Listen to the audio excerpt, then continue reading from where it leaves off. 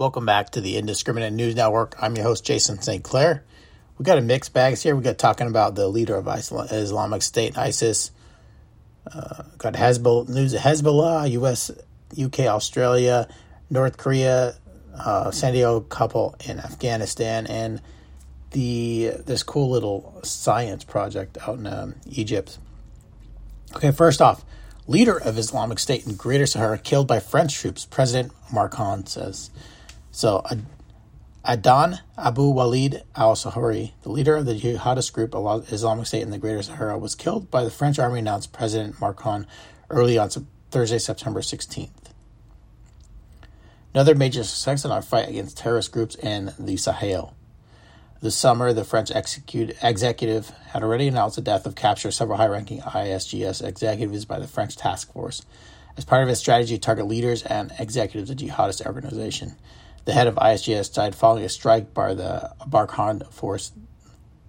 ISGS created an Adan Walid Sahari in 2015. It was designated as a priority enemy in the Sahel. During the summit from Pau, southwest of France, January 2020, it's notably blamed for the most of the jihadist attacks against military and civilian in the Mali, Niger, and Burkina Faso region known as the Three Borders area, where the jihadist organization was affiliated with Al-Qaeda. It's also very active.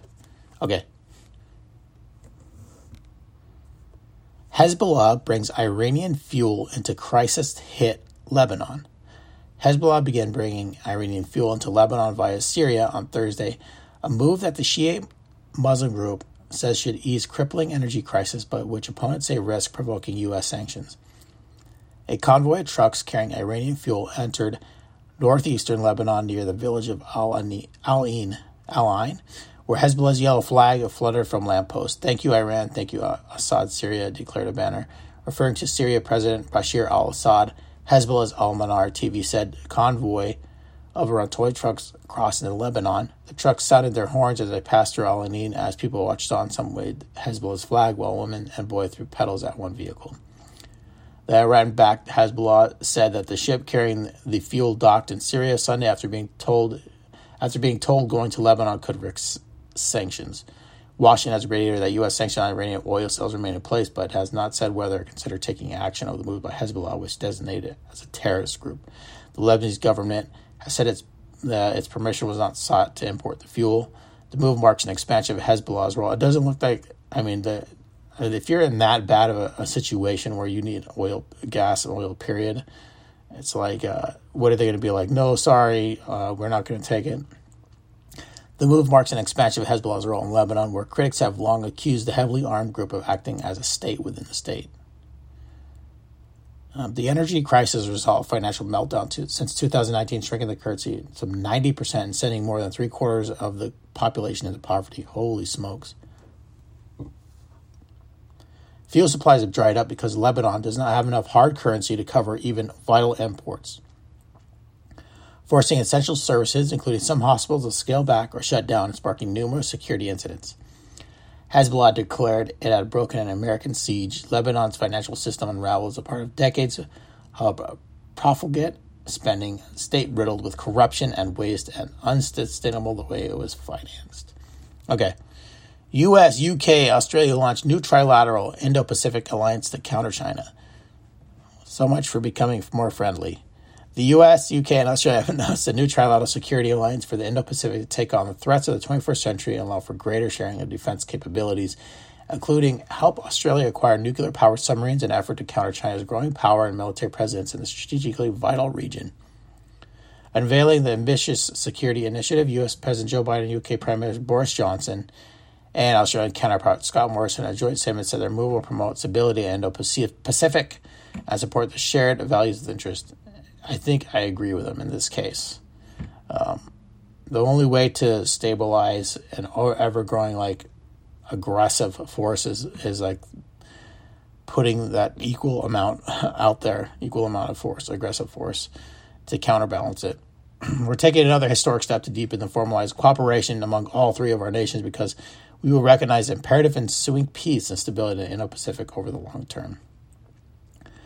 The U.S., Australia, and UK have long been faithful, capable partners, and we're even closer today. Today, we're taking another historic step to deepen and formalize cooperation among all three of our nations because we recognize the imperative in ensuring peace, stability in the Indo-Pacific region over the long term. Okay, North Korea. North Korea says it tested a rail-launched ballistic missile. A rail-based ballistic system reflects North Korea's effort to diversify its launch options, which now include various vehicles on ground launch pads and may eventually include submarines. North Korea said it was successfully launched a ballistic missile from a train for the first time and was continuing to bolster its defenses after two Koreas test-fired missiles hours apart and dueling displays of military might. Wednesday's launches underscored a return of tensions between the rivals among a prolonged stalemate in U.S.-led talks aimed at stripping North Korea of its nuclear weapons program. Same in North Korea, South Korea. All right. San Diego couple trapped in Afghanistan returned to the U.S. after weeks of Taliban harassment. The couple is among 33 San Diegans ISSA helped to get out of the country since U.S. withdrawal its forces and the Taliban took over. An elderly couple returning to San Diego after weeks of being harassed and intimidated by Taliban were trying to get to Kabul airport in Afghanistan.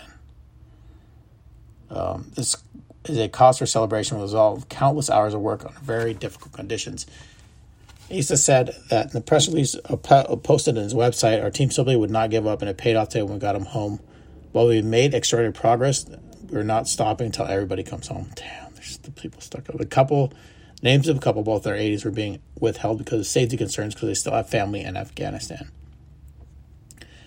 Issa's office began helping the couple logistically after their granddaughter, Zuhal, contacted his office to tell them they had been repeatedly stopped by Taliban at airport checkpoints for weeks.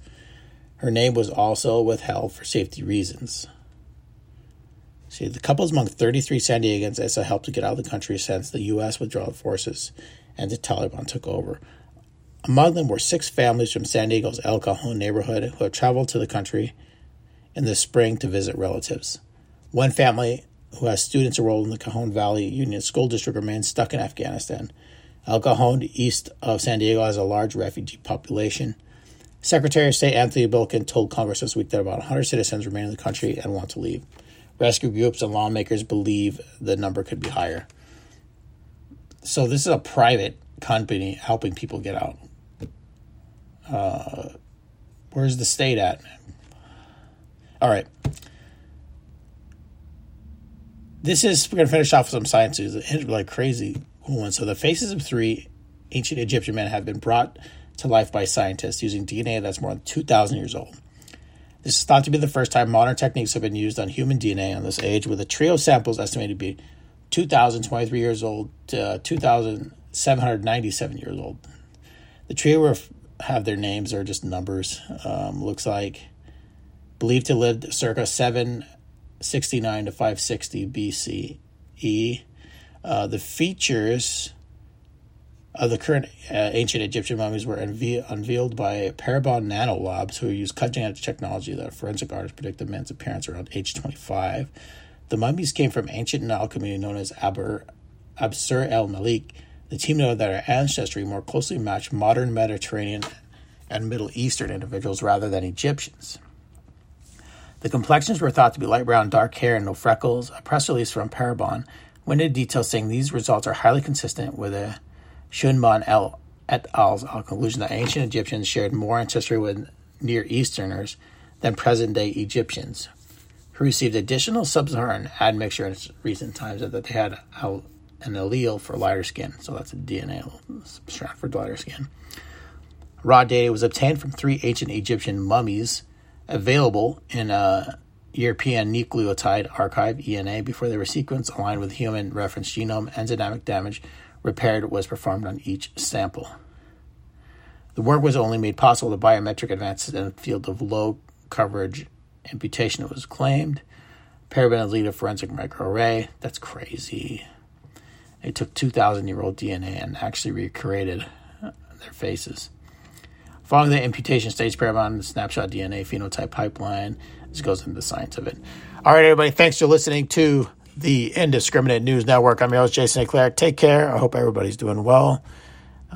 Hear from me soon. Bye.